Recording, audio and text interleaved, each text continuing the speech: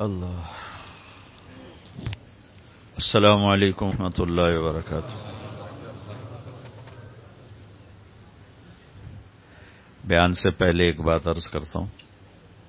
جب مجمع ہوتا ہے، لوگ زیادہ ہوتے ہیں، اس وقت یہ ہاتھ سے مصافحہ کرنا یہ کسی کو تکلیف پہنچانا ہے. ہمیں معاشرت کا دین ضرور سیکھنا چاہیے. ایک تو میں لیٹ ہو گیا تھا اور ایک بیان کا میرے سر پر تھا، اور یہاں لوگ مصافحے کے لیے ہاتھ بڑھا رہے ہیں. بھائیو، یہ بہت بری بات ہے، اس کو اللہ کے واسطے سمجھو. میں تو اپنے اوپر تکبر کے فتوے سن سن کے ہی تھک گیا ہوں کہ بڑا متکبر مولوی ہے، صرف مالداروں سے ہاتھ ملاتا ہے، غریبوں سے ہاتھ نہیں ملاتا. اور میری ساری باں پیڑ کر دی پہ مصافحے کر کر کے. ہر وقت میرے اس بازو میں درد رہتا ہے. مصافحہ ابھی بھی کہتے ہیں بڑا متکبر ہے، صرف مالداروں سے ہاتھ ملاتا. میں نے کوئی مالدار چندہ دین جو میں نے تو بھائیو، یہ سیکھنے کی چیز ہے. کیسے کراؤڈ میں، ایسے رش میں کبھی ہاتھ سے مصافحہ نہیں کرنا چاہیے. آپ زبان سے 1000 دفعہ کہیں، 1000 دفعہ جواب دیا جائے گا، لیکن اتنے بڑے مجمع میں، اتنے بڑے رش میں ہاتھ بڑھانا مصافحے کے لیے یہ بہت معیوب ہے، وہ بہت نامناسب ہے. اللہ نے ہمیں وہ دین دیا ہے جس میں کسی کو تکلیف پہنچانا حرام ہے. تکلیف پہنچانا حرام ہے، اور یہ تکلیف ہے کسی کے لیے بہت بڑی کہ اس کو اتنے مجمع میں آپ ادھر سے ہاتھ میں. کتنی دفعہ میری جیبیں کٹ چکی ہوں تو خیر میں بوجھا ویلا لے کے ہم نا ٹھیک ہے. الحمدللہ رب العالمین، والصلاة والسلام علی سیدنا و مولانا محمد وعلی آلہ وصحبہ اجمعین. اما بعد، فاعوذ باللہ من الشیطان الرجیم. بسم اللہ الرحمن الرحیم. افحسبتم انما خلقناکم عبثا وانکم الینا لا ترجعون فتعالى اللہ الملک الحق لا الہ الا هو رب العرش الکریم. وقال النبی صلی اللہ تعالی علیہ وسلم یا ابا سفیان جئتکم بکرامت الدنیا والآخرہ. وقال النبی صلی اللہ تعالی علیہ وسلم ان اللہ بعثنی کافۃ للناس رحمۃ فأدوا عنی، او کما قال صلی اللہ تعالی علیہ وسلم.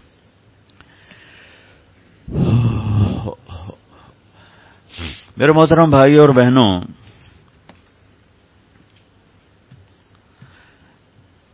اس جینے کا کیا مقصد ہے؟ یہ زندگی ہم کیوں گزار رہے ہیں؟ یہ کسی بھی مرد عورت کا سب سے پہلا سوال ہے کہ وہ یہ اس کا جواب ڈھونڈے. چونکہ میں خود تو نہیں پیدا ہوا اس دنیا میں، نہ میں نے کوئی اپلیکیشن دی تھی کہ مجھے پیدا کیا جائے. اب میں سے کسی نے بھی نہیں چاہا کہ یہاں آ جائیں، اور اب ہم میں سے کوئی بھی نہیں چاہتا کہ مر جائیں. لیکن ہم دیکھ رہے ہیں کہ ہم آنے میں کتنے مجبور ہیں اور جانے میں کتنے مجبور ہیں. تو کوئی اور ہے جو یہ نظام ہستی چلا رہا. ایک بہت بڑا طبقہ کہتا ہے بے اپنے آپ ہی بنا ہے، اپنے آپ ہی چل رہا ہے.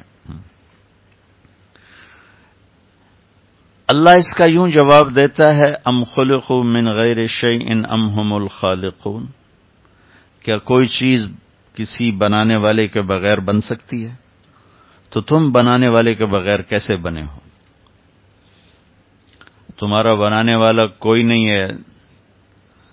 اس کو اپنی عقل سے تو سوچو کہ ہر چیز یہ کس نے بنائی، یہ کہاں سے لی،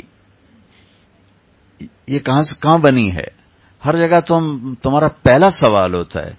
تو یہ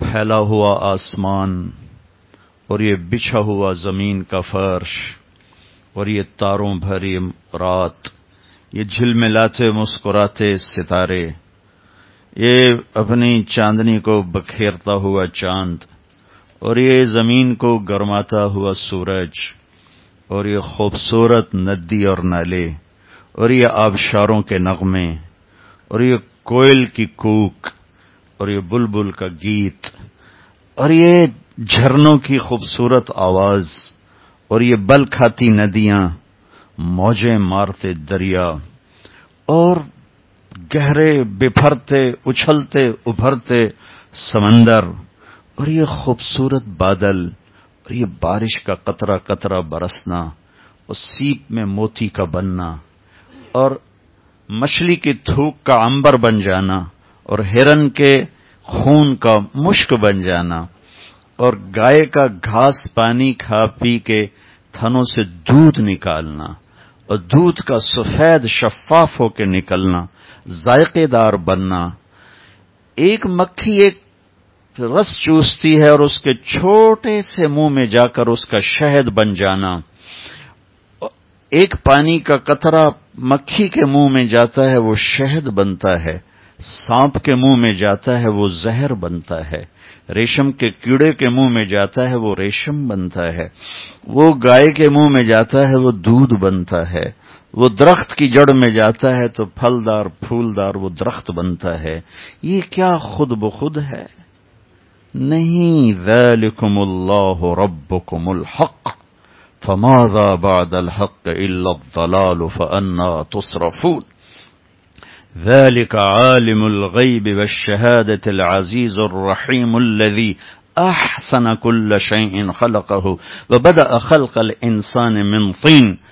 یہ ایک اللہ ہے جو اس سارے نظام کو بنایا بھی ہے، چلایا بھی ہے، جسے اٹھانا چاہا اٹھا دیا، جسے بچھانا چاہا بچھا دیا، جسے گاڑنا چاہا گاڑ دیا، جسے بہانا چاہا بہا دیا، جسے تیز کرنا چاہا تیز کر دیا، جسے سست کرنا چاہا سست کر دیا، جہاں اندھیرے چاہے وہاں کالی چادر تان دی، جہاں اجالے چاہے وہاں سفید چادر تان دی، جہاں پانی برسانا چاہا برسا دیا، جہاں صحرا بنانا چاہے بنا دیے، جہاں پہاڑ گاڑنا چاہے گاڑ دیے۔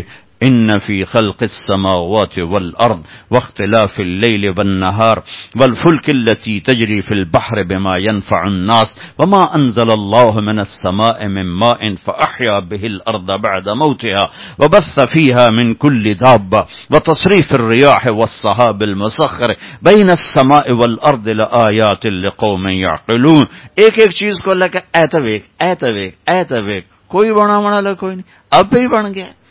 یہ زمین کا فرش، یہ آسمان کی چھت، یہ راتوں کا گھٹنا اور دن کا بڑھنا اور یہ دن کا گھٹنا اور راتوں کا بڑھنا، یہ موسم کا بدلنا،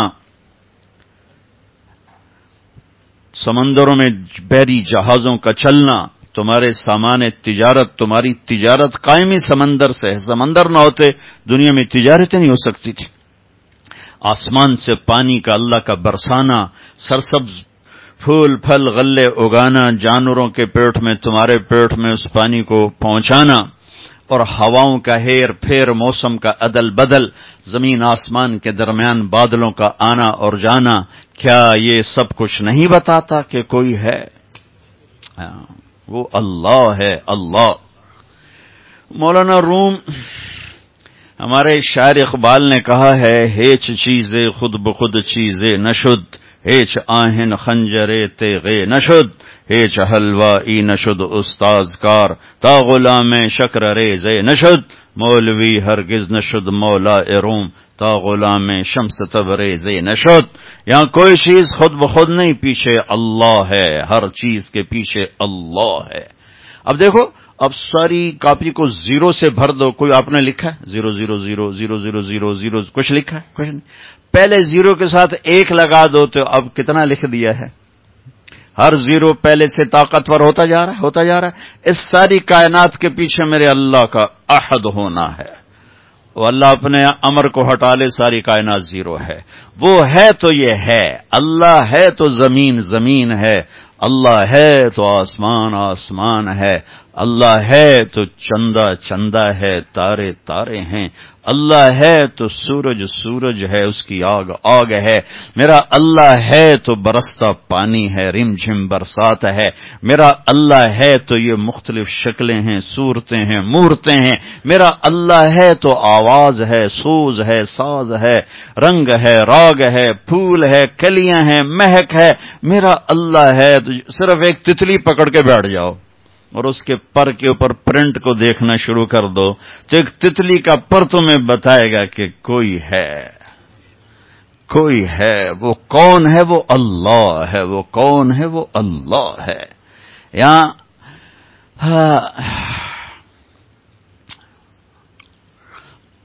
مولانا روم بہت بڑے علامہ تھے، فلسفی، منطق، فلسفہ، تکبر سے بھرے ہوئے، فلسفہ منطق تکبر ہی لاتا، کتابوں کا ڈھیر سامنے پڑھنے والے طلبہ اسٹوڈنٹس، مسجد میں حوض کے کنارے، شمس تبریز مسجد میں داخل ہوئے، دیہاتی لباس، تو مولانا روم سے پوچھنے لگے اینچیست، یہ اس ربائی میں آخری جملہ ہے، مولوی ہرگز نشد مولا روم تا غلام شمس تبریزی نشد، کہ کوئی چیز خود بخود نہیں ہے، انسان بھی انسان سیکھنے سے بنتا ہے، ورنہ ایک بولنے والا جانور ہے، خاموش جانور، ایک پھاڑنے والا ہے، ایک بولنے والا ہے، دونوں جانور۔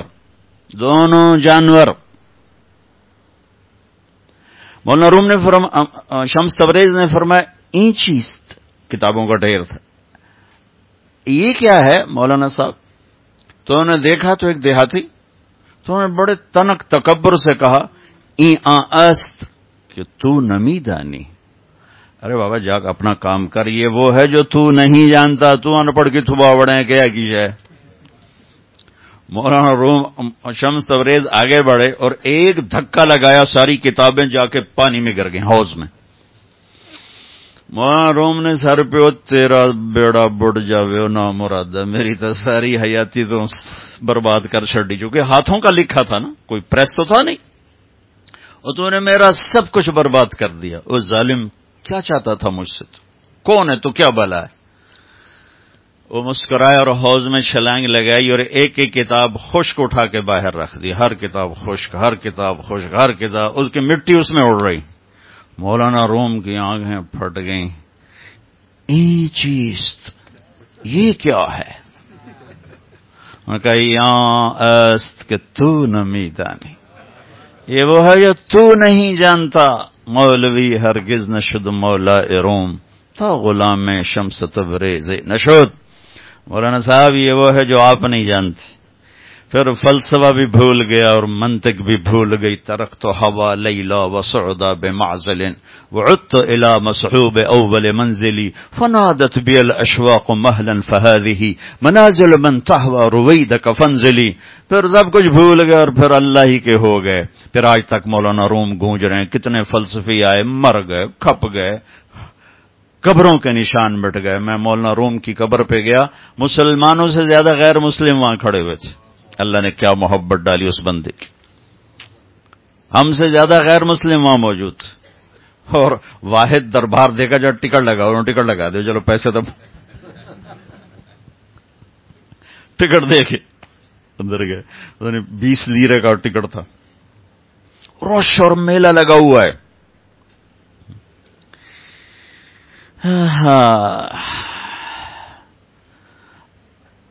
اللہ اس کائنات کا خالق اور مالک ہے، اس کو پہچان کے زندگی گزارنا، یہ ہے اس زندگی کا مقصد اور موضوع۔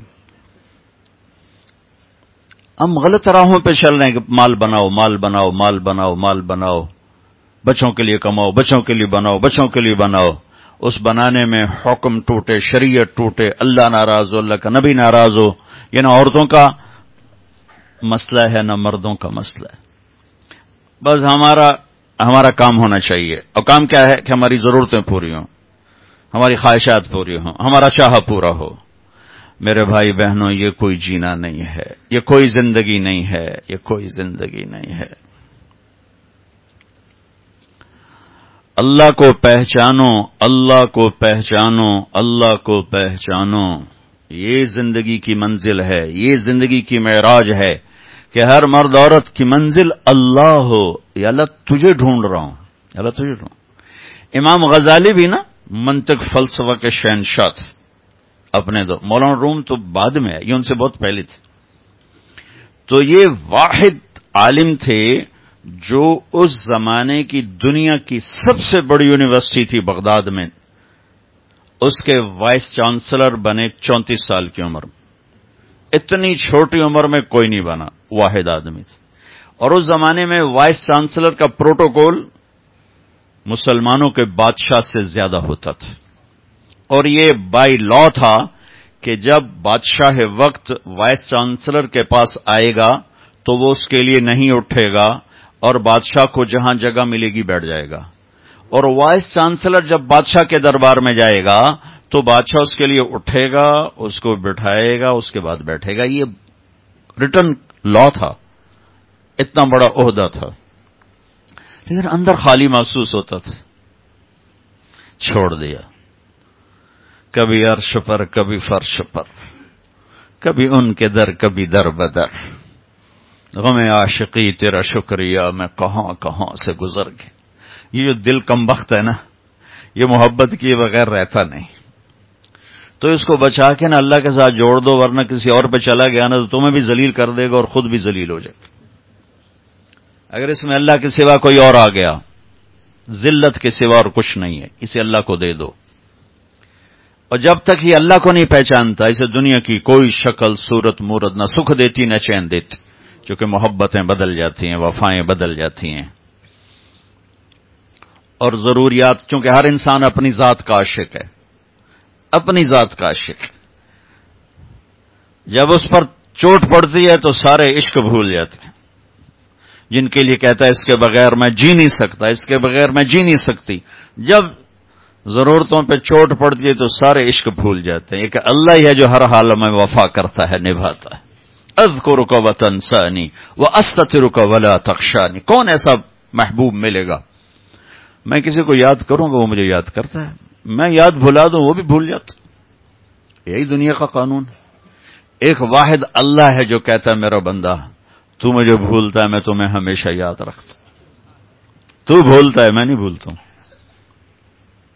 میں تیرے گناہوں پہ پردے ڈالتا ہوں پھر بھی تجھے شرم نہیں آتی مجھ سے. میں چاہوں تو تمہیں ساری دنیا کے سامنے رسوا کرتا کہ میں تیرے گناہوں پہ پردے ڈالتا. امام غزالی 10 سال پھرے. کتنے وائس چانسلر آئے اس یونیورسٹی کے. جب تک یہ عباسی دور میں دنیا کی سب سے بڑی یونیورسٹی تھی. کسی اور کا نام بھی کبھی سنا؟ بہت سے آپ لوگوں نے امام غزالی کا نام سنا ہوا. کسی کا نام تاریخ میں ہے چند ایک نام مٹا دیے وقت کی تیز گردش نے، لیکن غزالی کو کوئی نہ مٹا سکے کہ انہوں نے اللہ کے لیے لات ماری اس منصب کو. تو ایک دفعہ بغداد پہنچے تو برا حال بانکے دیہڑے فقر فاقہ. تو کسی نے کہا حضرت اتنی وڈی عزت چھڑ کے تانوں کی لبا؟ ایڈے وڈے منصب تسی چھڈے تے اے ہن ٹورے ودے سکیاں روٹیاں کھاندے تانوں کی لبا؟ تو انہوں نے فل بدی یہ 2 شعر پڑھے جو میں نے پڑھا. ترکت ہوا لیلا وسعدا بمعزل وعدت الى مصحوب اول منزل. ارے میرے دوست، میں نے لیلا اور سودا کی راہیں چھوڑ دی. منصب کو اور عزت کو معشوق کی شکل میں پیش کیا. منصب، عزت، یعنی پروٹوکول، ایک بہت بڑی کرسی کہ بادشاہ وقت سے بھی زیادہ پروٹوکول، پھر اس کے ساتھ عزت تو تشبیہ دی لیلا سے، اور ایک سودا، ایک بثینہ. یہ صحیح قصے ہیں عرب کی تاریخ. ہمارے ہیر رانجھتا ہے ہمیں وارشہ دا خواب آئی اور کچھ بھی کوئی نہ. تو یہ صحیح قصے ہیں، لیلا، سودا، بثینہ. تو انہوں نے نا ان کو کہا ترکت ہوا لیلا و سودا بمعزل. لیلا اور سودا یعنی عزت اور پروٹوکول کو میں نے لات مار دی اور میں اپنے رب کو ڈھونڈنے نکل پڑا. میں اپنے اللہ کو ڈھونڈنے نکلا کہ میرا اللہ کہاں. میں نے اسے منصب میں دیکھا مجھے نہیں ملا, میں نے پروٹوکول میں دیکھا مجھے نہیں ملا, میں نے بڑے بڑے جلووں میں دیکھا مجھے نہیں ملا. پھر مجھے چین نہیں آیا کیونکہ میرا دل بے قرار تھا. روٹی نہ ملے تو آدمی بے قرار نہیں ہوتا, نہ بیوی اچھی لگتی نہ بیوی کو خاوند اچھا لگتا, پیاس لگی ہو تو کیا اچھا لگتا. تو ایک دل کی پیاس ہے, ایک روح کی پیاس ہے, بھوک ہے. جب تک اللہ نہیں ملے گا یہ تڑپتا رہے گا. اس دنیا کی کوئی شکل صورت مورت, کوئی جام, کوئی ساغر اس کو سکھ نہیں دے سکتا. میں اللہ کو ڈھونڈنے نکلا میرے دوست. میں نے لیلا کی راہیں چھوڑ دیں, میں نے کرسی کی راہیں چھوڑ دیں, میں نے سودا کی راہیں چھوڑ دیں, میں نے عزت پروٹوکول کی راہیں چھوڑ دیں, اپنے رب کو ڈھونڈنے نکلا اور میں نے اسے پا لیا, میں نے اسے پا لیا. فنادت بي الاشواق مهلا فهذه منازل من تهدى رويدك منازل من تحوى رويدك فانزل. میرا اللہ مجھے مل گیا. انہوں نے کہا غزالی آ جا, میں تیرا ہوں, تو میرا ہے, آ جا. تیرا نام انگلینڈ میں بھی زندہ ہوگا 2015 میں, تیرے نام کو زندہ رکھوں گا. تو نے میرے لیے عزت کو چھوڑا, تو نے میرے لیے اپنی. بھائیو بہنوں, اللہ کے لیے جینا سیکھو.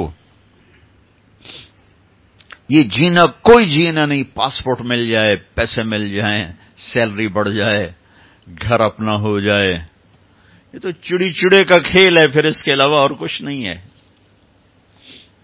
وہ بھی 4 دن کے جوڑ کے گھروندا بناتے ہیں, گھونسلہ بناتے ہیں. اللہ کو اپنی منزل بناؤ کہ اللہ تجھے ڈھونڈنا ہے. ہم یہاں جاب پر ہیں, یہ ہماری جاب ہے. جاب ہوتی ہے نا, آپ لوگ تو جاب کو زیادہ سمجھتے ہو. ہمارے یہاں تو کون جاؤ تمی تنخواہ, نہ جاؤ تمی تنخواہ. بے شک گھر بیٹھے تنخواہ سارا سال لیندے رہو, صرف مہینے جا کے ایک باری سائن کر دو, سارے مہینے دی تنخواہ لو. لیکن آپ جانتے ہو کہ جاب کتنا ٹف کام, اس کی تلخی آپ کے اندر اتری ہوئی. اب دائیں بائیں نہیں دیکھ سکتے ہو, اب ایک سیدھ میں جا رہے ہو, بھاگے جا رہے ہو, بھاگے یار, بھاگے یار.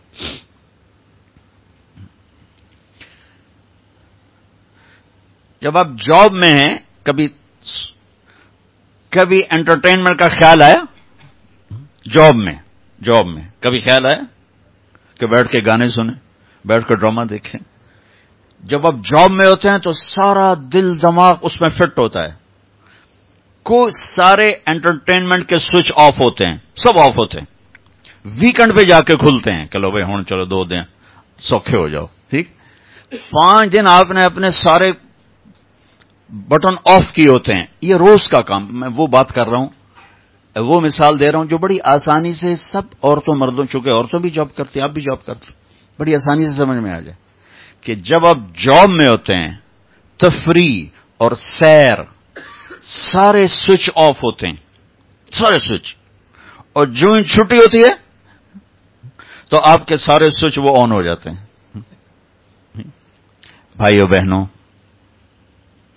مسلمان مرد عورت موت تک جاب پر ہے.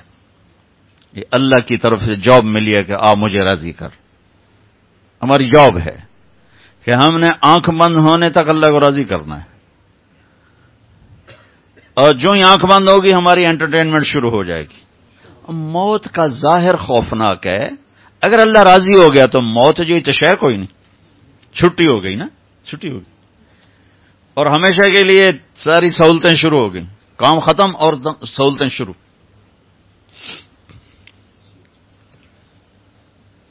میں جب سینٹرل ماڈل اسکول پڑھتا تھا لاہور, تو پڑھنے کا شوق تو مجھے اس وقت لگا جب اللہ نے مجھے مدرسے میں پہنچایا. اور اس سے پہلے تو والدین کا دھکا تھا, پڑھتے نو ڈاکٹر بنا, پڑھتے نو ڈاکٹر بنا. تو مجھے کوئی شوق نہیں تھا پڑھنے کا. اور میں نے جو ہے نا پاس ہونے کا ایک نسخہ ڈھونڈا ہوا تھا. جب امتحان قریب آتا نمازیں شروع کرتا, اور جس دن پیپر ہوتا اس سے 1 دن پہلے پڑھتا تھا. 1 دن پہلے کیسے؟ کتاب اٹھائی, کل فزکس کا پیپر ہے, کیمسٹری کا ہے, بایولوجی کا. یا اللہ سارا سال تو پڑھیا کوئی نہیں, جڑا کل سوال آنا دے وچوں کڈ دے. بسم اللہ الرحمن الرحیم. میں یوں کتاب کھولتا، ٹھیک ہے، جو اس میں ہوتا 5-6 صفحے ادھر پڑھ لیتا، 5-6 صفحے ادھر پڑھ لیتا. حافظہ میرا اچھا تھا، مجھے رٹا لگانے کی ضرورت نہیں پڑتی تھی. پھر کتاب بند کی، یا اللہ پڑھیا کوئی نہیں، کل جو آنا نے مہربانی کر بھی چکڑ دے. بسم اللہ الرحمن الرحیم. تو میں اس طرح ہر پیپر میں 15-20 صفحہ کر لیتا تھا، ایسے زیادہ نہیں. تو اس میں اتنے آ جاتے تھے میرے ماغ میں دیکھو 8ویں میں سیکنڈ ہے پورے اسکول میں. تو میرے ٹیچر خوش ہونے کے میں ڈانٹ رہے تھے، تو پڑھ دیتا ہے نہیں، تو سیکنڈ کیویں آیا ہے؟ بجائے مجھے مبارک دیتے، خوش ہوتے بھائی میرا اسٹوڈنٹ ہے اور وہ سیکنڈ آیا ہے، مجھے ڈانٹ پڑی، وہ تو پڑھ دیتا ہے نہیں، تیرے نمبر کتوں آ گئے؟ تو نقل ماری. میں کہنا جی بسم اللہ نال دوستی لائی، بسم اللہ پڑھ کے کتاب کھول چھڑی دی. تو میرے کان لگے رہتے تھے آخری گھنٹی پر. ہمارا پین تھا، لمبا قد، چھوٹی چھوٹی سفید داڑھی. تو میرے کان ہوتے تھے بھائی آخری گھنٹی قدم بجنی ہے.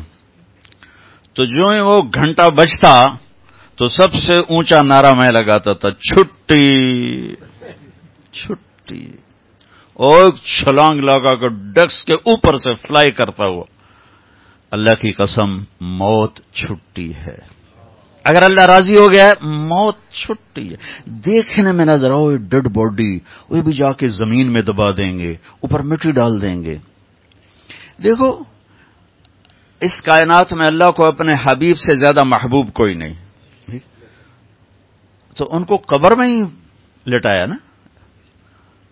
اگر اللہ راضی ہو گیا ہے نا تو اندر کوئی ہے صحیح جہان، ورنہ اللہ اپنے حبیب کے لیے فرماتا ہاں بھائی ان کے لیے خوبصورت ایک بیڈ روم بنایا جائے اور اس میں عالی شان بستر بچھایا جائے اور اس کے اوپر میرے حبیب کو لٹایا جائے اور دروازہ بند کر کے آپ لوگ سارے باہر چلے جاؤ. نہیں، زمین کے نیچے ہی پہنچایا. تو اللہ نے اپنی سب سے محبوب ترین ہستی کو زمین کے نیچے ہی سلایا. کبھی ان کے چہرے کی قسم اٹھاتا ہے والضحی، کبھی ان کی زلفوں کی قسم اٹھاتا ہے واللیل اذا سجا، کبھی ان کے بول کی قسم اٹھاتا ہے لعمرک انہم وقیلہ یا رب ان ہؤلاء قوم لا یؤمنون، کبھی آپ کی زندگی کی قسم اٹھاتا ہے لعمرک انہم لفی سکرتہم یعمہون، کبھی آپ کی کتاب کی قسم اٹھاتا ہے قاف والقرآن المجید، کبھی آپ کی رسالت پہ قسم اٹھاتا ہے یاسین والقرآن الحکیم انک لمن المرسلین، کبھی آپ کی صفائی پیش کرتے ہوئے قسم اٹھاتا ہے والنجم اذا ہوا ما ضل صاحبکم وما غوا وما ينطق عن الهوى، کبھی آپ کی رحمت للعالمین کو بتاتا ہے وما ارسلناک الا رحمتا للعالمین، کبھی آپ کی نبوت کو بتاتا ہے وما ارسلناک الا کافۃ للناس بشیرا ونذیرا، کبھی آپ کی رات کو بتاتا ہے قم اللیل الا قلیلا، کبھی آپ کے دن کو بتاتا ہے ان لک فی النہار سبحا طویلا، کبھی آپ کے کمبل کو ذکر کرتا ہے یا ایھا المزمل قم اللیل الا قلیلا، کبھی آپ کی چادر کو ذکر کرتا ہے یا ایھا المدثر قم فانذر، کبھی آپ کے اندر کی کڑھن کو ذکر کرتا ہے فلا تذهب نفسك علیہم حسرات، کبھی آپ کی صفات کو بیان کرتا ہے انا ارسلناک شاہدا ومبشرا ونذیرا وداعیا الی اللہ باذنہ وسراجا منیرا، آپ کو اپنے دو ناموں سے قرآن میں یاد کرتا ہے بالمؤمنین رؤوف الرحیم، اللہ خود رؤوف الرحیم ہے. اللہ نے کسی نبی کو اپنے دو نام نہیں دیے، یہ واحد ہستی ہیں جن کو اللہ نے اپنے دو نام عطا فرمائے بالمؤمنین رؤوف الرحیم. اوپر آپ کا رب رؤوف الرحیم ہے ساری کائنات کے لیے اور نیچے میرا حبیب رؤوف الرحیم ہے ایمان والوں کے لیے، جس کو اتنے خوبصورت طریقے سے میرے رب نے قرآن میں ہائی لائٹ کیا. واہ واہ، کمال ہی کر دی. میں اور آپ اللہ کے نبی کی کیا حمد و نعت پڑھیں گے، کیا ثنا پڑھیں گے، کیا لکھیں گے. میرے اللہ نے جس نے بنایا اس نے پورے قرآن میں آپ کی ثنا بیان کر دی، آپ کی نعت بیان کر دی، آپ کے اوصاف کو بیان کیا، اپنی محبت کو بیان کیا، اپنے پیار کو بیان کیا، اپنے لاڈ کو بیان کیا، آپ کی رسالت کی عظمت کو بیان کیا، آپ کی ہیبت کو بیان کیا، آپ کے جلال کو بیان کیا، آپ کے جمال کو بیان کیا. زندگی کا کون سا گوشہ ہے جو میرے رب نے اپنے حبیب کا ہم تک نہ پہنچایا ہو. وَأَحْسَنَ مِنْكَ لَمْ تَرَ قَطُّ عَيْنِ، ایسا حسن آج تک کسی کو ملا ہی نہیں. وَأَجْمَلَ مِنْكَ لَمْ تَلِدِ النِّسَاءُ، اور ایسا عالی نسب، عالی خاندان، عالی پیڑھی اللہ نے کسی کو پیدا کیا ہی نہیں.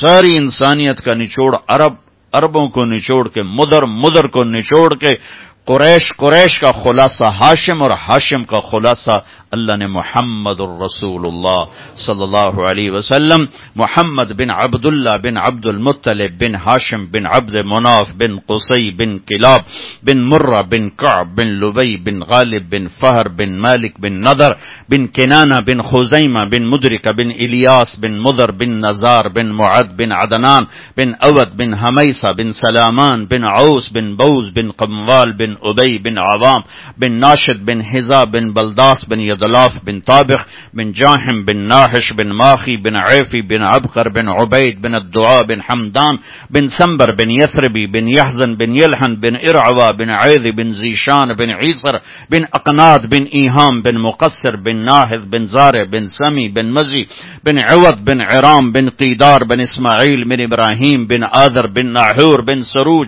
بن رعو بن فائج بن عابر بن ارفخشاد بن سام بن نوح بن لامک بن متوشال بن ادریس بن یرد بن ملح الایل بن قینان بن آنوش بن شیسہ بن آدم علیہ السلام. پانی ہے کہاں سے کوئی ایسا بنے گا، کہاں سے کوئی ایسا بنے گا؟ میرے اللہ نے ایک ہی سیمپل بنایا، بس ختم. ایک ہی حبیب بنایا، ختم. اتنی عظیم ہستی کو موت کا راستے سے اپنے پاس بلایا، سیدھا نہیں اٹھایا. جیسے معراج پہ اللہ نے اٹھایا تھا، معراج میں لے گئے تھے تو اللہ سیدھے اٹھا لیتے، اوپر ہی لے جاتے. لیکن ان کو موت کے دروازے سے گزارا، مٹی کے نیچے سلایا.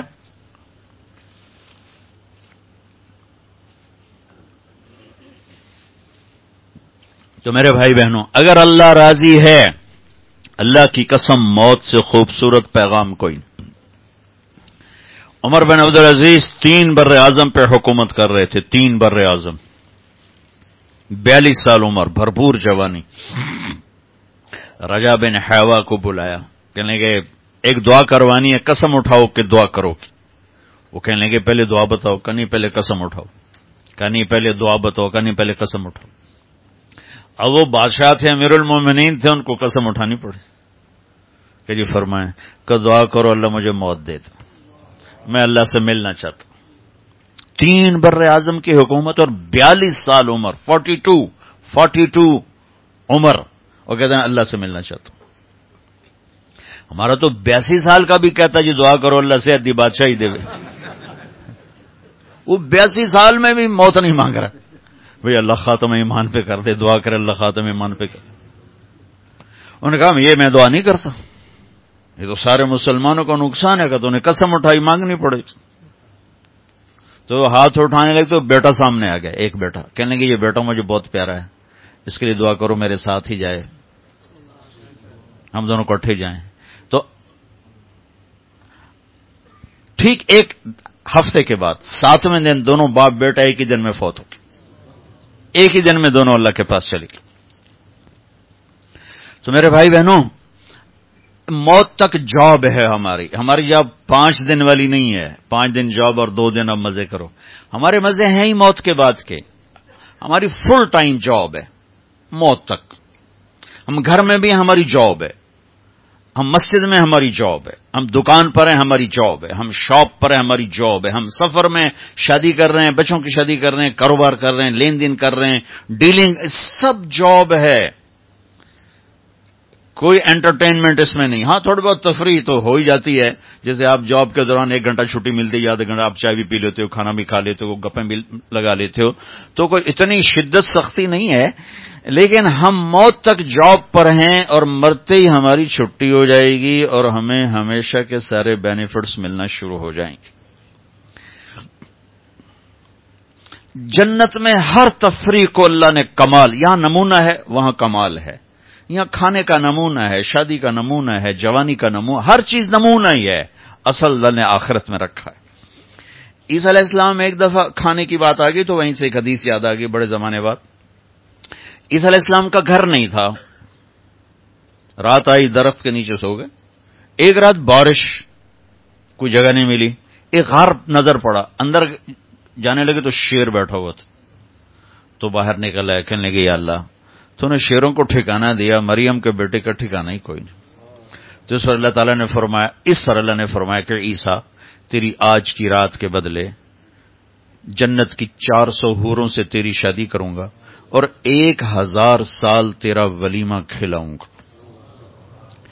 یہ 1000 سال کا کیا مطلب ہے بھائی؟ ہال چھوٹا تھے، بندے زیادہ نہیں تھے، واری واری واری واری پورا 1000 سال لگ گیا ہے۔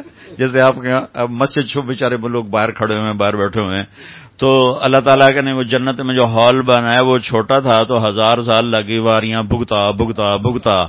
ارے ایسا نہیں ہوگا، اللہ ایک ہی مجلس میں سب جنتی مرد عورتوں کو بٹھا کر پورے 1000 سال کھلائے گا، 1000 سال۔ اب کھانے کی لذت، یہاں پیو تو کھانے کا مزہ نہیں، کھاؤ تو پینے کا مزہ نہیں۔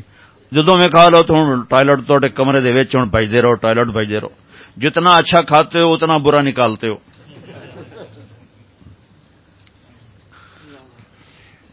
ہمارے ایک ذمہ دار تھے ہماری جماعت میں، ان کے گھٹنے خراب تھے، وہ کموڈ پہ بیٹھ سکتے تھے، جو دیسی اس پر ٹوائلٹ پر نہیں بیٹھ سکتے تھے، اور دیہاتوں میں کہیں ہوتا تھا کہیں نہیں ہوتا تھا۔ تو ہماری جماعت گئی تھی چشتیاں، وہاں ان کو وہ ملا نہیں،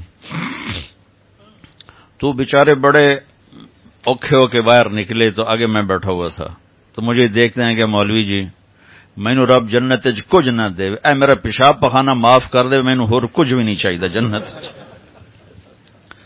تو اللہ کا تو پہلے ہی لا یبخو لا یتغوطون، پاخانہ نہیں، پیو لا یبولون، پیشاب نہیں۔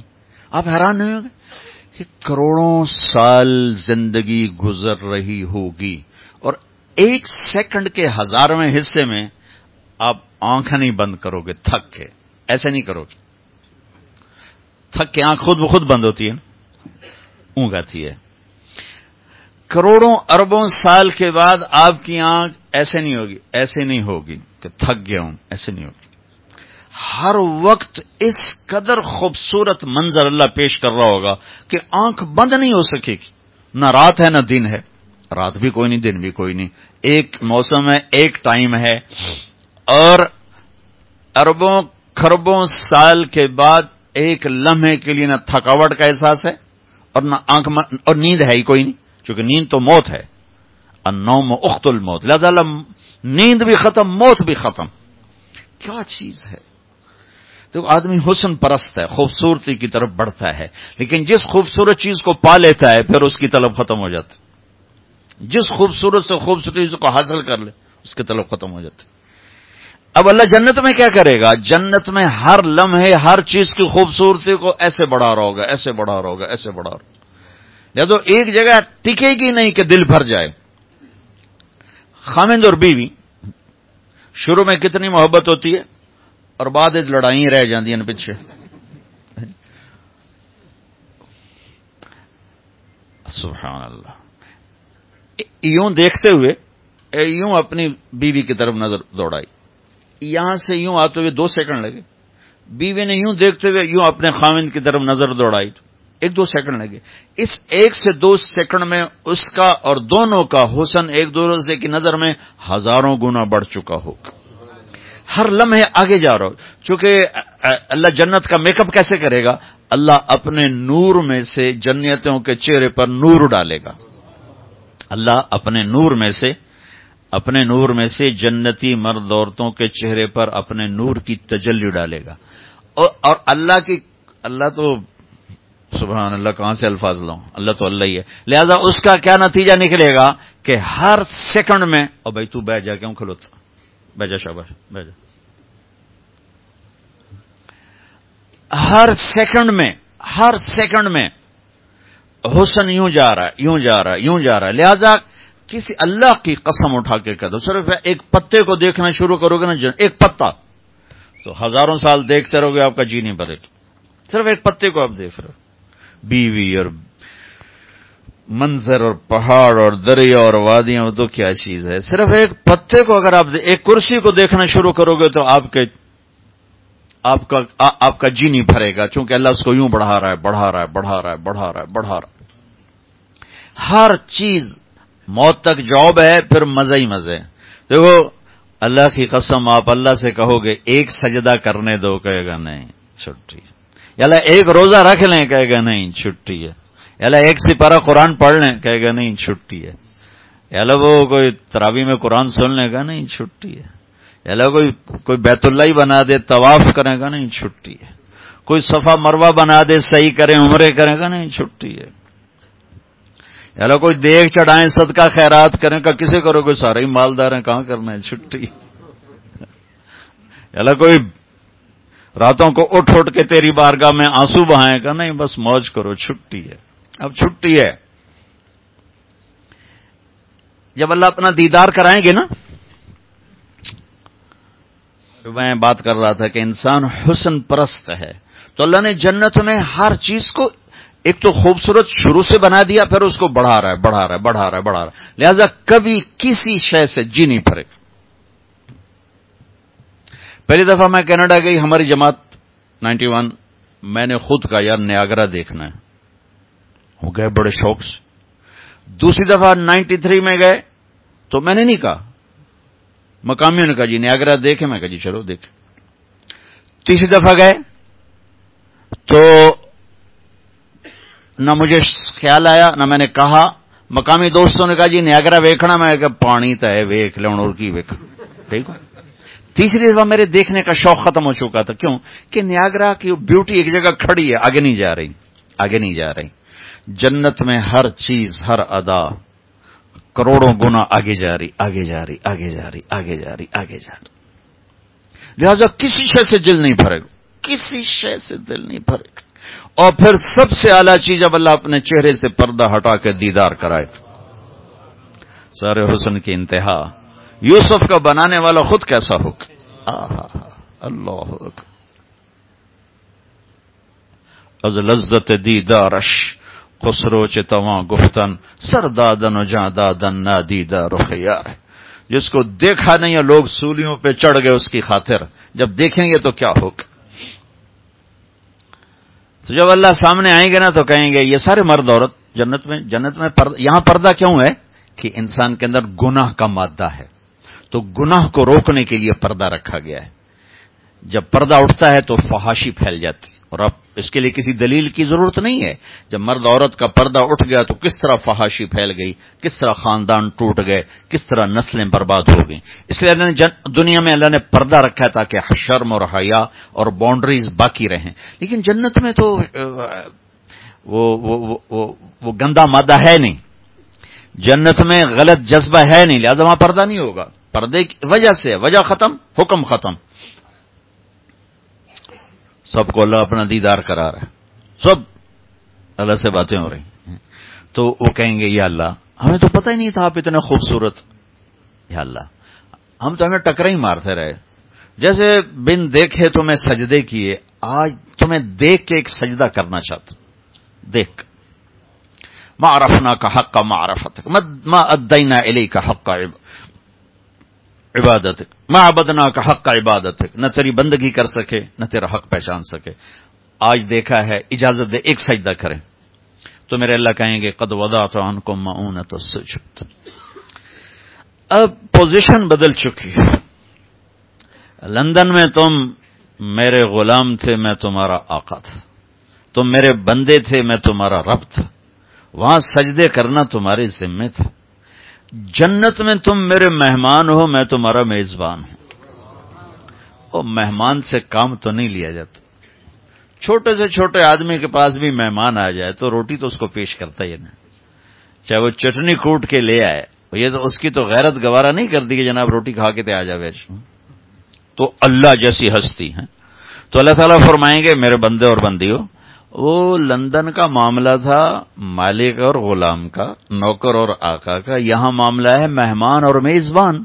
تم میرے مہمان ہو، میں تمہارا میزبان ہوں. چاہو موت بھی ہٹا دی، بڑھاپا بھی ہٹا دیا، دکھ بھی ہٹا دیے، غم بھی ہٹا دیے، لیل و نہار ہٹا دیے، لڑائیاں ہٹا دیں، جھگڑے ہٹا دیے، بیماریاں ہٹا دیں، پیشاب ختم، پخانے ختم، بڑھاپے ختم. اب کیا کرنا، بجاؤ موج کرو، کھاؤ پیو مزے کرو، کھاؤ پیو مزے کرو. کہیں گے اللہ بس سارے مزے بھول گئے تجھے دیکھ کر، بس تو ہی اپنا دکھاتا رہا، ہمیں جنت نہیں چاہیے. تو اللہ کہیں گے وہ بات یہ ہے کہ اچھا اس محفل میں ایمان والے مرد عورتیں ہوں گے، حوریں نہیں ہوں گی، جنت کی حوریں نہیں ہوں گی، وہ اپنے اپنے محلوں میں ہوں گے. تو اللہ تعالیٰ کہیں گے وہ تمہاری حوریں کہہ رہی ہیں کہ ہم اداس ہو گئی ہیں، ہمارے گھر والے واپس آ جائیں. تو اللہ وہ کہیں گے ہمیں نہیں چاہیے، بس آپ اپنا دیدار کراتے رہیں. تو پھر اللہ فرمائیں گے اچھا ایسا کرو 8ویں دن آ جایا کرو، جمعے جمعے ہماری محفل ہوا کرے گی. تو ہر جمعے کا انتظار ہوگا جنتیوں کو کہ آج اللہ سے ملاقات. اس میں جو وی آئی پیز ہیں، جو جنت الفردوس کے مالک بن جائیں گے، مرد اور جنت الفردوس کے جو مالک بنیں گے، جو اللہ کی سب سے اعلیٰ درجے کی جنت ہے جسے اللہ نے خود اپنے ہاتھوں سے بنایا ہے، ان کو یہ انتظار نہیں کرنا پڑے گا. اللہ تعالیٰ انہیں صبح بھی دیدار کرائے گا، شام بھی کرائے گا. وہ دن میں 2 دفعہ اللہ سے بات کریں، اللہ کو دیکھیں گے، اللہ سے بات کریں گے، اللہ کی زیارت کریں گے. اور باقی جنتی جمعے کا انتظار کریں گے اور جمعے جمعے اس مالک سے گفتگو ہوگی، ملاقات ہوگی، اور وہ انسانی عزت اور کامیابی کی آخری سیڑھی اور آخری معراج ہوگی. تو مسلمان مرد عورت کی انٹرٹینمنٹ اللہ نے موت کے بعد رکھی. دیکھو ہر راحت اللہ نے جنت میں رکھ دی ہے، ہر مزہ، لیکن یاد رکھنا اس کی یاد میں رونے کا مزہ جنت میں نہیں پاؤ گے. آپ کروڑوں سال زندہ رہو گے، ایک آنسو بہانا چاہو گے نہیں نکلے گا، ایک آنسو نہیں نکل سکے گا. یہاں تنہائی میں اس کے لیے تڑپنے اور رونے کا جو مزہ ہے، نہ وہ عورت میں ہے، نہ شراب میں ہے، نہ تخت میں ہے، نہ تخت میں ہے، نہ ملک میں ہے، نہ مال میں ہے. اس کے لیے رونا، اوئے ہوئے ہوئے ہوئے ہوئے، اس کے لیے جذبے قربان کرنا، اپنے جذبات پہ چھری چلانا. امام احمد بن حنبل بہت مشقت گزار کے دنیا سے گئے، ایک بہت بڑے امتحان سے گزرے، اور وقت کے بادشاہ نے بہت ان کو پٹوایا، ان کے خون و خون ہو گئے. انتقال کے بعد جب انتقال کے بعد ایک دوست کو خواب میں ملے تو انہوں نے پوچھا کہ حضرت آپ کے ساتھ کیا ہوا؟ کہ اللہ تعالیٰ نے مجھے کھڑا کیا اور کہا احمد تم نے وہ کوڑے کس کے لیے کھائے تھے؟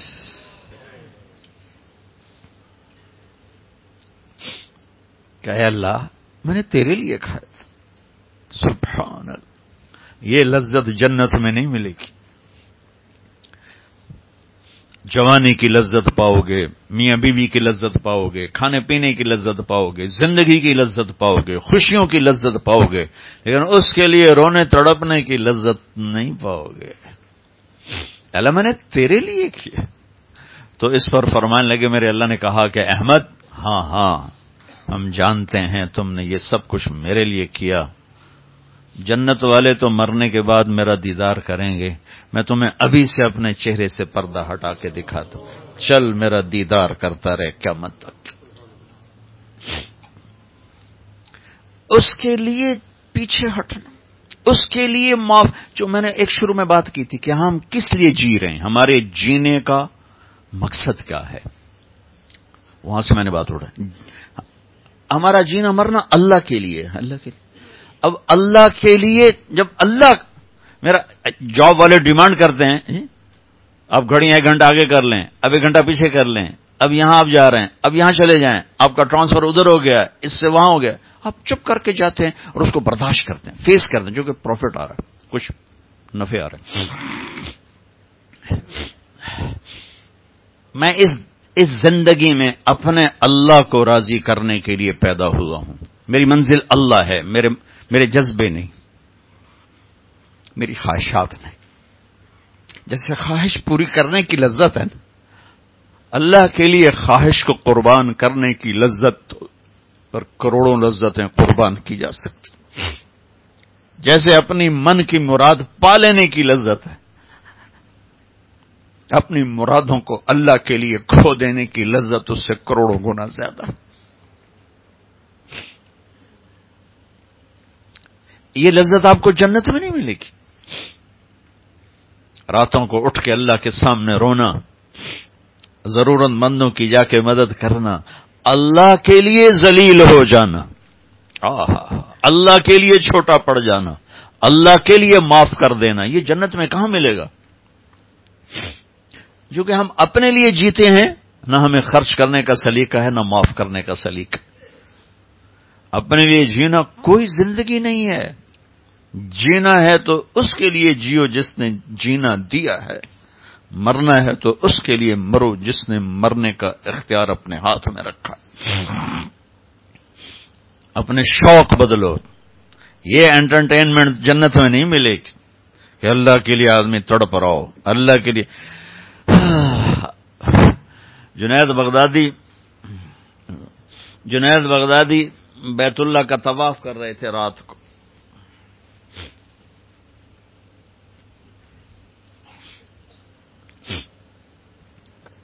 ایک لڑکی جوان طواف کر رہی اور زور زور سے یہ شعر پڑھ رہی، اب الحب ان يخفى بكم قد كتمته فاصبح عندي قد اناخ وطنبا اذا اشتد الشوق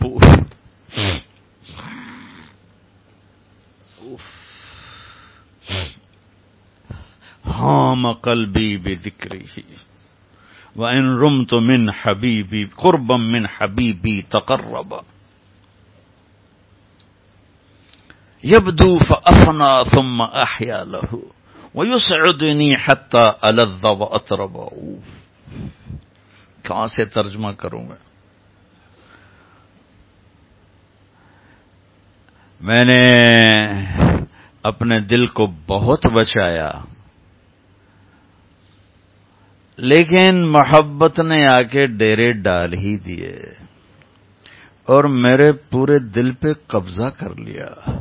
میں نے تو بہت چھپایا، چھپ نہ سکی، بہت ہیلے بہانے کیے پر میں چھپا نہ سکی۔ بادن ہوا کا صبرت ام لم تصبرا وبکا کا علم یجر دمع کا اوجرا امر الفؤاد لسانہ وجفونہ فکتمنہ وکفا بجسم کا مخبرا۔ پتہ نہیں متنبی کہاں سے یاد آ گیا۔ جب مجھے وہ یاد آتا ہے، اذا اشتد شوقی ہام قلبی بذکرہ، جب میرا شوق بڑھتا ہے تو میں پاگل ہو جاتی ہوں۔ وَإِن رُمْتُ قُرْبًا مِّنْ حَبِيبِي تَقَرَّبًا، جب میں اس کا قرب چاہتی ہوں، اس کے قریب ہونا چاہتی ہوں تو اپنا آپ میرے اوپر ظاہر کر دیتا ہے۔ جب وہ ظاہر ہوتا ہے یبدو فافنا، جب وہ ظاہر ہوتا ہے تو میں مر جاتی ہوں۔ وہ پھر مجھے زندہ کرتا ہے، پھر مجھے اپنا قرب دیتا ہے اور میری رگ رگ میں اپنے عشق کو پھیلا دیتا ہے۔ جنید بغدادی جیسے ولی اللہ، وہ کہنے لگے، او بچی ہوش کر، شرم کر، کیا پڑھ رہی ہے، کہاں پڑھ رہی ہے؟ وہ بھی اس بچی کو نہ پہچان سکی۔ انہوں نے ایسے دیکھا کہ لولا التقى لم اهجر عن طيب الوصن، جنید بدگمان نہ ہو، جس کے عشق میں تو نیند چھوڑ کے آیا ہے اسی کے عشق میں بھی نیند چھوڑ کے آیا۔ پھر کہنے لگی، کس کا طواف کر رہے ہو، کس کا طواف کر رہے ہو؟ وہ کہنے لگے بیت اللہ کا۔ تو زور سے ہنسی اور یوں آسمان کی طرف منہ اٹھا کے کہنے لگی، میرے مولا کیسے تیرے دیوانے لوگ ہیں جو تجھے چھوڑ کے پتھروں کا طواف کرتے۔ جنید کہتے میں تو بے ہوش ہو کے گر گیا، ہوش آیا تو لڑکی جا چکی تھی۔ یہ مزہ جنت میں نہیں ملے گا۔ ایک بزرگ فرمایا کرتے تھے، یا اللہ تو کہتا ہے جنت میں نماز نہیں ہوگی، تو نماز کے بغیر جنت میں جی کیسے لگی؟ یہ سجدے، یہ روزوں کی بھوک کی شدت، پیاس کی شدت، یہ اللہ کے لیے خواہشات کو قربان کرنا، اللہ کے لیے جذبے قربان کرنا، یہ نعمت اللہ کی قسم بہت بڑی نعمت، یہ یہیں ملے گی اور کہیں نہیں ملے گی۔ اپنے لیے جینا چھوڑ دو، اس کے لیے جینا سیکھو جس نے جینا دیا ہے، اس کے لیے مرنا سیکھو جس نے مرنا اپنے ہاتھ میں رکھا ہے۔ اس کی خوشی پر اپنی خوشی قربان کرو، اس کا مزہ چکھو۔ غصہ نکالنے کا مزہ تو روز چکھتے ہو، غصے کو برداشت کرنے کا مزہ چکھو، یا اللہ تیرے لیے، عزتوں کو ڈھونڈنے کے مزے لیتے ہو، ذلیل ہونے کا مزہ لے کے دیکھو اللہ کے لیے، اللہ کے لیے، اللہ کے لیے۔ بدلہ لینے کا مزہ چکھتے ہو نا، معاف کرنے کا مزہ لے کے دیکھو اللہ کے لیے۔ ایک تو آپ کے گھر جنت بن جائیں گے۔ گھروں میں ٹینشنیں پھیلی ہوئی ہیں، کوئی بڑی وجہ نہیں ہے، صرف معاف کرنا نہیں آتا، درگزر کرنا نہیں آتا، جھکنا نہیں آتا، نہ کوئی جائیدادوں کے مسئلے ہیں اور نہ کوئی بہت بڑے جھگڑے ہیں، صرف جھکنا نہیں آتا، معاف کرنا نہیں آتا، سہنا نہیں آتا، درگزر کرنا نہیں آتا، اور کوئی لڑائی نہیں۔ مجھے تو زندگی 1982 سے میں یورپ میں آ رہا ہوں اور اپنے ملک میں بھی دیکھ رہا ہوں جو گھروں میں آگ لگی ہے، خاندان بکھر رہے ہیں، رشتے ٹوٹ رہے ہیں، کہیں کہیں کوئی جینوئن مسئلہ ہوتا ہے، کوئی جائیداد ہے یا کوئی بڑا جھگڑا ہے، لڑائی ہے، ہر جگہ ویسے ناک کا مسئلہ ہے کہ میں نیوا نہیں پہ سکتا۔ تم اللہ کو بیچ میں لاؤ، پھر یا اللہ یہ دیکھ میں تیرے لیے ذلیل ہو رہا ہوں، پھر اس کا مزہ لے کے دیکھو، ہائے ہائے ہائے، اس ذلت میں بھی وہ مزے ہیں کہ ساری عزتیں قربان ہو سکتی، اس معاف کرنے میں وہ مزے ہیں کہ سارے بدلے قربان کیے جا سکتے ہیں، اس خرچ کرنے میں وہ مزے ہیں کہ سارے بینک بیلنس اس پہ قربان کیے جا سکتے ہیں۔ پیجا ایام کی تلخی کو بھی ہنس کے ناصر، غم کے سہنے میں بھی قدرت نے مزہ رکھا۔ یہ ایک خوبصورت زندگی ہے جس کو میرے نبی لے کر آئے، جس کا نام اسلام ہے۔ ان الدین عند اللہ الاسلام۔ جب وہ لشکر جا رہا تھا نا، حضرت عبداللہ بن رواحہ رضی اللہ تعالیٰ عنہ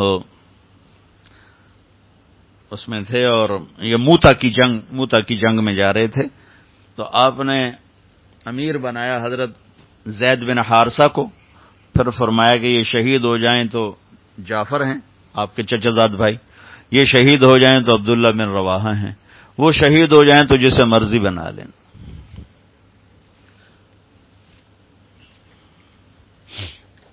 تو جب سے لشکر کو روانہ کیا تو روانہ کرنے والوں نے دعائیں، اللہ آپ لوگوں کو سلامتی سے واپس لائے، عافیت سے واپس لائے، سلامتی سے واپس لائے۔ تو عبداللہ بن رواحہ کہنے لگے میں نہیں سلامتی چاہتا، لیکنی اسأل الرحمن مغفرۃ وضربۃ ذات فرع تقذف الکبد۔ بابا میری سلامتی کی دعا نہ کرو، میرے لیے یہ دعا کرو کہ میرے جسم کی بوٹی بوٹی ہو جائے میرے اللہ کے لیے، اور جب لوگ میری قبر سے گزریں تو کہیں یہ ہے وہ جس نے اللہ پہ اپنے آپ کو قربان کیا تھا۔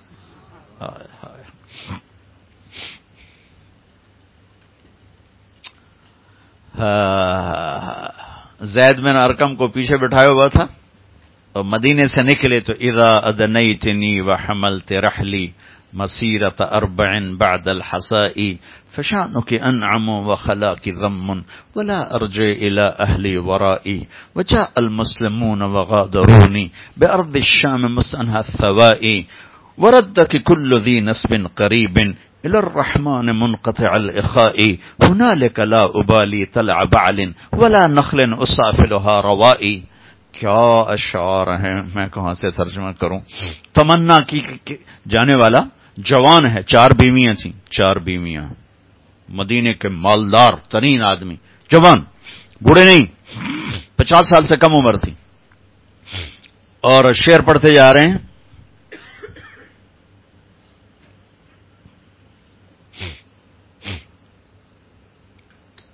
کہ اے میری اونٹنی آج مجھے آخری دفعہ لے چل، یہ میرا تیرے اوپر آخری سفر، میں نے واپسی کا ارادہ کوئی نہیں کیا ہوا، مجھے اپنے اللہ سے ملنا ہے، مجھے کوئی پرواہ نہیں ہے میرے باغات کو کی راکھی کون کرے گا اور میرے بیوی بچوں کی سنبھال کون کرے گا، مجھے واپس نہیں آنا ہے، مجھے اپنے اللہ سے ملنا ہے۔ تو زید بن ارقم رونے لگے شعر سن کر، تو ان کو ایسے کوہنی ماری کہ کیوں روتے ہو، یہ کوئی رونے کی چیز، مجھے میرا اللہ مل جائے یہ کوئی رونے کی چیز ہے،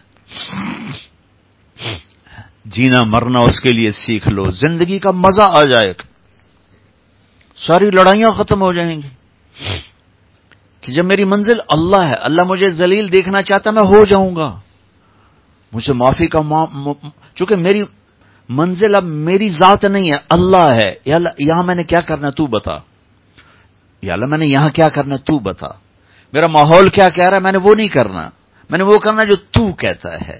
جب میں سب کچھ اللہ کی طرف ڈال دوں گا، اللہ کی قسم صبح ہو جائے گی. ابھی تو ہم رات کے اندھیروں میں چل رہے ہیں. یہ کوئی زندگی ہے؟ مال بنانا مال بنانا مال بنانا، یہ کوئی زندگی؟ وہی لوگ جیتے ہیں جو اللہ کے لیے جیتے ہیں، انہی کی زندگی ہے.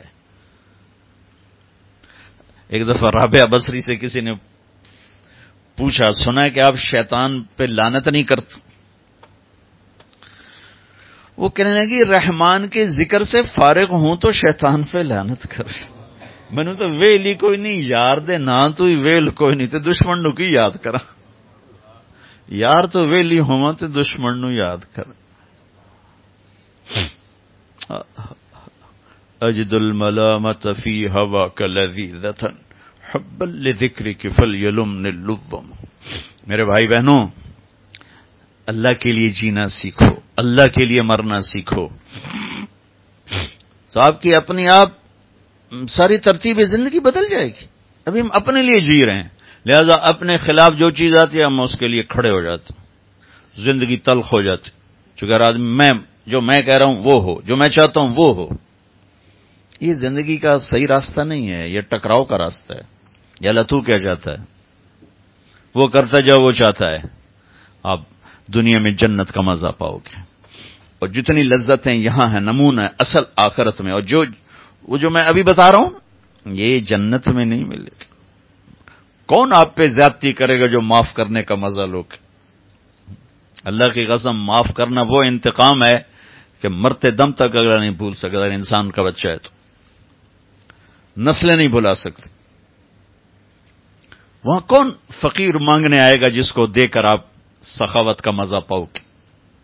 وہاں کب اللہ کے لیے تڑپو گے، بے چین ہو گے؟ وہ تو مل چکا ہے، وہ تو ہر ہفتے آپ کو دیدار کرا رہا ہے. یہ یہاں لندن میں ہے اس کے لیے رونے اور تڑپنے کا مزہ، یہاں ہے وہاں نہیں ہے. یہ مزے اللہ نے یہاں رکھے ہیں، نہیں ڈھونڈ سکو گے. ایسے تو نہیں لوگ ایک ایک سجدے میں ساری رات گزار دیتے تھے، ایک ایک رکوع میں ساری رات گزار دیتے تھے. شدید جنگ ہو رہی تھی یمامہ، اور حضرت سالم مولا ابی حذیفہ کے ہاتھ میں جھنڈا تھا. مہاجرین کا وہ زخمی ہو کر گرے.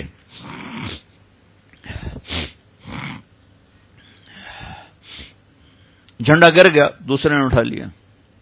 تو پانی پلانے والے پیچھے پیچھے زخمیوں کو دیکھ بھال کرتے آ رہے ہیں.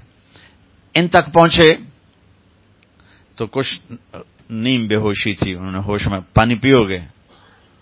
کہا سبحان اللہ. کہا میرا روزہ ہے، یہ میری ڈھال ہوتی جس سے وہ اپنا بچاؤ کرتے تھے، وہ تھوڑا ایسے ہوتی ہے. کہا یہ میری ڈھال میں پانی ڈال دے، اگر میں افطاری تک زندہ رہا تو میں یہیں روزہ کھول لوں گا، اور اگر مر گیا تو اپنے اللہ کے پاس جا کے کھول لوں گا. اب یہ مزہ جنت میں تو نہیں مل سکتا. اس سے پہلے ہی ان کا انتقال ہو گیا، پہلے ہی مغرب سے پہلے ہی زندگی کا سورج ڈوب گیا.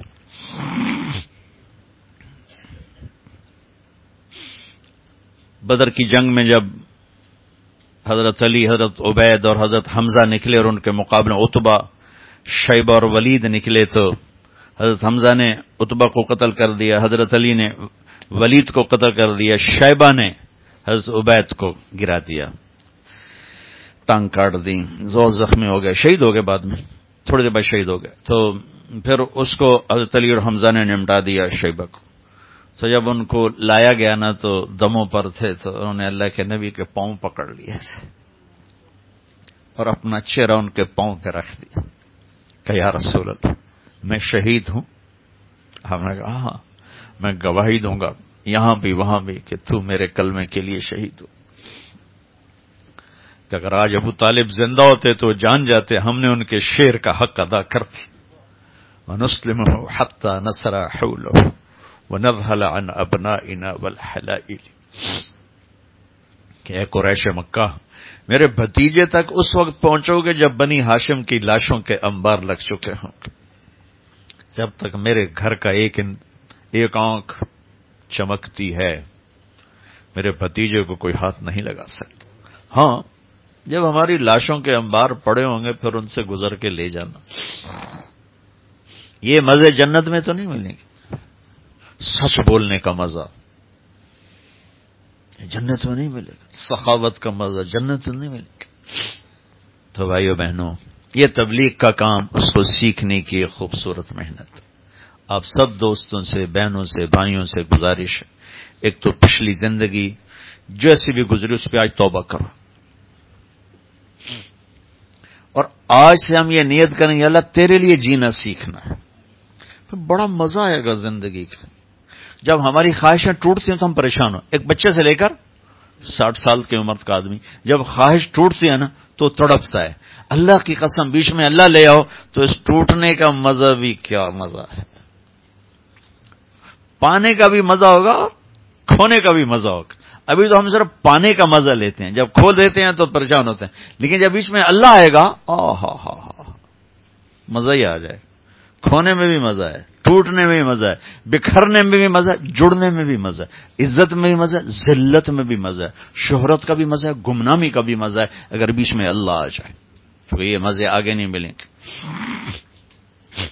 اور تبلیغ میں وقت دیا کرو. میں زیادہ نہیں، ہر مہینے 3 دن آپ جاتے رہیں. فرائض پورے کریں، فرائض پورے کریں، نماز نہ چھوڑیں، کسی حال میں نماز نہ چھوڑیں.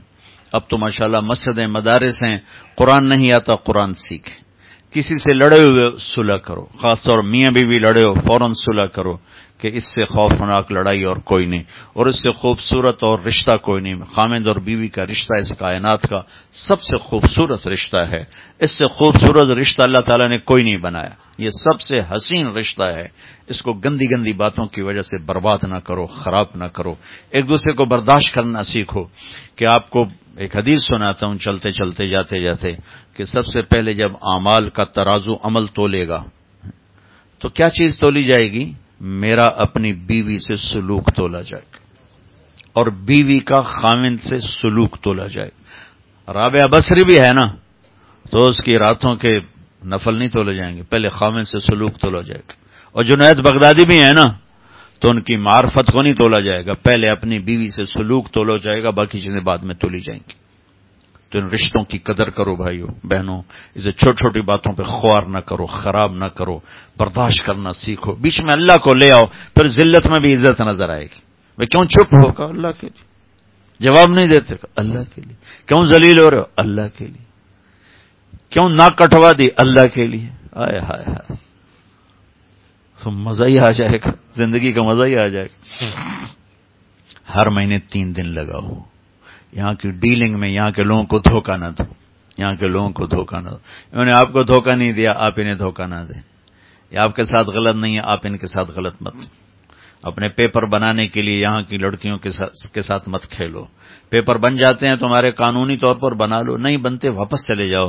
یہاں کی بچیوں کی عزتوں کو کھیل مت بناؤ.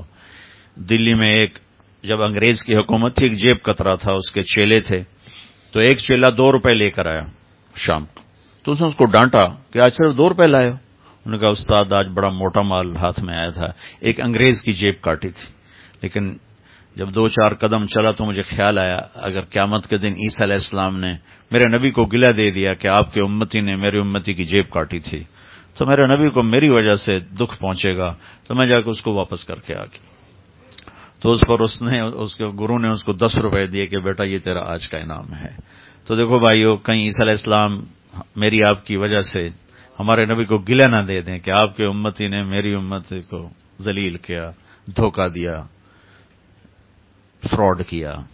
اپنے نبی کی عزت کو سامنے رکھو، سچائی پہ چلو، دھوکہ نہ دو، جھوٹ نہ بولو. میرے نبی نے فرمایا میرا امتی ہر گناہ کر سکتا ہے، 2 نہیں کر سکتا. ایک جھوٹ نہیں بول سکتا، ایک دھوکہ نہیں دے سکتا. تو ہم اس دھوکے سے بھی بچیں، جھوٹ سے بھی بچیں. آپس میں لڑے ہوئے کسی سے بھی اٹھتے ہی صلح کر لینا، معاف کر دینا، گلے لگ جانا، جھک جانا. بیچ میں اللہ کو لے آؤ، تمہیں جھکنے میں بھی مزہ آئے گا. ٹھیک ہے؟ اور توبہ کرتے ہو سارے میرے ساتھ؟ تو کہو میرے ساتھ یا اللہ میری توبہ. پھر کہو یا اللہ میری توبہ، پھر کہو یا اللہ میری توبہ۔ اللهم لك الحمد كما أنت أهله فصل على محمد كما أنت أهله وافعل بنا ما أنت أهله إنك أهل التقوى وأهل المغفرة۔ اے زمین آسمان کے شہنشاہ وحدہ لا شریک اللہ، آج تک ہم اپنے لیے جیتے رہے، اپنے لیے ہی یا اللہ دن رات گزارے۔ آج ہم اس مبارک محفل میں نیت کرتے ہیں کہ آج کے بعد ہمارا جینا تیرے لیے ہوگا، ہمارا مرنا بھی تیرے لیے، ہمارا جینا بھی تیرے لیے۔ میرے مالک، ہمیں اس زندگی کا مزہ دے دے جس میں ہر لمحہ تیری یاد میں جیا جائے، تیری وجہ سے چلنا، تیری وجہ سے بیٹھنا، تیری وجہ سے چھوڑنا، تیری وجہ سے لینا۔ یا اللہ ہمیں یہ ایمانی خوبصورت زندگی نصیب فرما دے۔ یا اللہ، نفس و شیطان کی غلامی نے ہمیں ذلیل کر دیا ہے، ہم تیرے سامنے بہت شرمندہ ہیں۔ اس حال میں موت آ گئی تو ہمارا کوئی ٹھکانہ نہیں ہوگا۔ یا اللہ تیری بڑی مہربانی، ہم یہ گندا دل لے کے نہیں مرنا چاہتے، ہم یہ گندی آنکھیں لے کے نہیں مرنا چاہتے۔ یا اللہ تیری بڑی مہربانی، ہمیں ایسے دل کے ساتھ موت نہ آئے جس میں تیری محبت ہی کوئی نہ ہو۔ یا اللہ ہمیں ایسی آنکھ نہ دینا جس میں بے حیائی اتری ہوئی ہو، ہمیں ایسی زبان نہ ملے جس میں جھوٹ اترا ہوا ہو، ہمیں ایسے ہاتھ نہ دینا جو ظلم سے بھرے ہوئے ہو، ایسے پاؤں نہ دینا جو برائی کے اڈوں کی طرف چل کے جاتے ہو۔ یا اللہ قیامت کے دن تو چھپنے کی جگہ بھی کوئی نہیں ہے، یہاں تو ہم چھپ جاتے ہیں، وہاں تو ظاہر کر دے گا۔ یا اللہ تجھے تیری محبوب کی آنسوؤں کا واسطہ، ہم غریب لوگ ہیں، ہم فقیر لوگ ہیں، ہم بہت غریب ہیں، بہت غریب، ہمارے پاس ایمان بھی گزارے کا ہے، عمل تو ہے ہی کوئی۔ ایمان گزارے کا ہے کہ ہم نے آج تک شرک نہیں کیا، ایمان گزارے کہ ہم نے آج تک تیری ذات میں شریک نہیں ٹھہرا۔ یہ ایمان کا آخری درجہ ہمارے پاس ہے، اور عمل تو ہے ہی کوئی نہیں، خالی جھولی ہے، خالی کشکول ہے۔ اے میرے مولا، وہ فقیر ہے جن کے پاس کچھ بھی نہیں ہے، لیکن تیری رحمت کے خریدار بن کر آ گئے ہیں تیرے در پر۔ اے میرے مالک، پہلے بندے بندیاں بڑے نیک لوگ تھے، ان کا ماحول بڑا اچھا تھا۔ یا اللہ ہمارا ماحول تو خود ہی دیکھ رہا، اندھیری رات ہے میرے مالک، ہمارے بوڑھے ہوں یا جوان ہوں، مرد ہوں یا عورتوں، اندھیروں میں بے بسی سے بھٹک رہے ہیں، تجھے ڈھونڈنا چاہتے ہیں، تجھے پانا چاہتے ہیں، تجھے کھو کے ہم نے سب کچھ کھو دیا ہے۔ اے تجھ سے دور ہو کر بڑے دکھ دیکھ رہے ہیں۔ یا اللہ ہمیں مل جانا، یا اللہ ہمیں مل جا، ہمارے دلوں کو پسند فرما لے، ہمارے دلوں کو پسند فرما لے، تو پسند کرے گا تو۔ یا اللہ لڑکی سسرال والے پسند کرتے ہیں تو پھر اسے دلہن بنایا جاتا ہے، وہی پسند نہ کرے تو دلہن کون بنائے؟ اے میرے مالک تو ہمیں پسند کر لے، یا اللہ ہمیں پسند کر لے، پھر ہمیں سنوار بھی دے، بنا بھی دے۔ یا اللہ ہم اس غافل دل کے ساتھ تیرے پاس نہیں آنا چاہتے جو پتہ نہیں کتنوں کی محبت کا گرفتار ہے۔ یا اللہ اس دل کو اپنا عرش بنا، تیری آیت بہت تڑپاتی ہے، بفصل کی صرف عمل تو نہیں دیکھے گا، ہمارے دل کے اندر کے جذبے بھی دیکھے گا، مارے گا۔ یا اللہ یا اللہ تو نے یہاں بھی ستاری کا معاملہ فرمایا تو آگے بھی ستاری کا معاملہ کرنا۔ یا اللہ ہمارے ساتھ وہ نہ کرنا جس کے ہم حقدار ہیں، وہ کرنا جو تیری شان کے مناسب۔ یا اللہ ہم بھی تیرے حبیب کی امت تھی، پہلے لوگ بہت نیک تھے، ہم بڑے گناہگار ہیں، لیکن ہمیں ایک دولت حاصل ہے، تیرے نبی نے ہمیں اپنا بھائی کہا ہوا۔ یا اللہ تجھے تیرے نبی کے اس بول کا واسطہ جو جنت البقیع سے آتے ہوئے انہوں نے فرمایا تھا، میرا جی چاہتا ہے میں اپنے بھائیوں کو دیکھوں۔ صحابہ نے عرض کی ہم آپ کے بھائی ہیں؟ کہا نہیں، تم میرے ساتھی ہو، میرے بھائی وہ ہیں جو مجھے دیکھیں گے نہیں پر میرا کلمہ پڑھیں گے۔ یا اللہ ہم نے کب تیرے نبی کو دیکھا، ہم نے کب قرآن اترتے دیکھا؟ ہم نے تو چاروں طرف ننگ ہی ننگ دیکھا ہے، گناہ ہی گناہ دیکھا ہے۔ یا اللہ جائے پناہی کوئی نہیں مل رہی، ایمان بچا کے کہا جائیں۔ یا اللہ بس نہ کہیں جہاں میں اما ملی، جو اما ملی تو کہاں ملی، میرے جرم خانہ خراب، تیرے عفو بندہ نواز۔ یا اللہ تو بہت کریم ہے اور ہم بہت فقیر ہیں، ہمارے اوپر، ہمارے اس مجمع پر، ان مستورات پر، ان مردوں پر جو باہر ہیں، جو اندر ہیں، جو اوپر والی گیلری میں ہیں، جو گھروں میں مستورات ہیں، جو ریڈیو کے ساتھ سن رہے ہیں، جو جہاں جس نے ہاتھ اٹھائے ہوئے ہیں، آج ہمیں قبول کر لے، آج ہمیں پسند فرما لے، آج ہمیں پسند فرما لے، آج ہمارے دلوں کو اپنی محبت کا عرش بنا دے، اپنی محبت کا عرش بنا دے، ہمارے دلوں کو پسند فرما، پسند فرما اللہ، ٹھکرا نہ دینا، دھتکار نہ دینا میرے مولا، تیری بڑی مہربانی ہوگی، تیری بڑی مہربانی ہوگی، تیرا بڑا احسان ہوگا یا اللہ۔ کوئی دعویٰ کوئی نہیں، تیری رحمت کی آس ہے، تیرے حبیب کے آنسوؤں کی آس ہے، ان کی شفاعت کی آس ہے، اور کچھ بھی نہیں ہے یا اللہ۔ ان کو، ان کی مستورات کو، سب کو دنیا اور آخرت کی ہر خیر نصیب فرما، ان کی اولادوں کو ہر خیر نصیب فرما، ہر شر سے بچا، یہاں جتنی ہماری نسلیں ہیں سب کی ایمان کی، اخلاق کی حفاظت فرما یا اللہ۔ ہمارا بن جا، ہمیں اپنا بنا لے، جب ہماری واپسی ہو تو یا اللہ ہمیں دکھ درد کی موت سے بچا، ہمیں بیماریوں والی واپسی سے بچا، ہمیں ایسے واپس بلا جیسے مکھن سے بال نکلے، ہمیں ایسے واپس بلا جیسے مسافر تکا ہوا گھر کو لوٹتا ہے، ہمیں ایسے نہ بلا کہ مجرم پکڑا ہوا جیل کو جاتا۔ اے میرے حشر کے میدان میں جب تو اعلان کرے گا وَامْتَازُوا الْيَوْمَ أَيُّهَا الْمُجْرِمُونَ، اے مجرموں الگ ہو جاؤ، ہمیں مجرموں میں کھڑا نہ کرنا یا اللہ، نہ ہمیں، نہ ہماری عورتوں کو، نہ ہمارے بچوں کو، نہ ہماری نسلوں کو یا اللہ۔ ہمیں اپنے عرش کا سایہ دینا، اپنے حبیب کے حوض کا پانی دینا، ہمیں جنت الفردوس میں ان کے ساتھ جگہ دینا۔ ہمارے پلے کچھ نہیں ہے اللہ، تیری رحمت کو دیکھ کے بڑے بول مانگے ہیں، اپنے پاس کچھ نہیں ہے، تیری رحمت کی آس ہے یا اللہ۔ ہمارے گناہ بہت زیادہ ہیں پر تیری رحمت کے آگے تو کچھ بھی نہیں یا اللہ، کچھ بھی نہیں، کچھ بھی نہیں۔ تو ہمارے گناہوں کا تیرے اوپر کیا اثر ہوتا ہے؟ تو یا اللہ ہر اثر سے پاک ذات ہے۔ اے اللہ ہم سے راضی ہو جا، ہم سے راضی ہو جا، ہم سے راضی ہو جا۔ ربنا آتنا فی الدنیا حسنہ وفی الآخرۃ حسنہ وقنا عذاب النار۔ یا اللہ جو بیمار ہیں ان کو صحت عطا فرما دے، جو موذی امراض میں ان کو شفا کاملہ عطا فرما دے، جن کے جو مسائل میں الجھے ان کے مسائل حل فرما دے، جن کے جس قسم کے یہاں مسائل ہیں اس دیش میں ان کو وہ سارے مسائل حل فرما دے، جو آپس میں لڑے ہوئے ان میں صلح کروا دے، جن کے بچے بچیاں جوان ہیں ان کے نیک رشتے مقدر فرما دے، جن کے رشتے آپس میں ٹوٹ رہے ہیں ان رشتوں کو آپس میں جوڑ دے، جہاں نفرتیں پیدا ہو رہی ہیں وہاں محبتیں پیدا فرما دے یا اللہ، جہاں بے برکتی ہے وہاں برکتیں پیدا فرما دے، جو یا اللہ مقروض ہیں ان کے قرض ادا کروا دے، جو تنگ دست ہیں ان کو کشادہ فرما دے۔ وصلی اللہ تعالی علی النبی الکریم، آمین برحمتک۔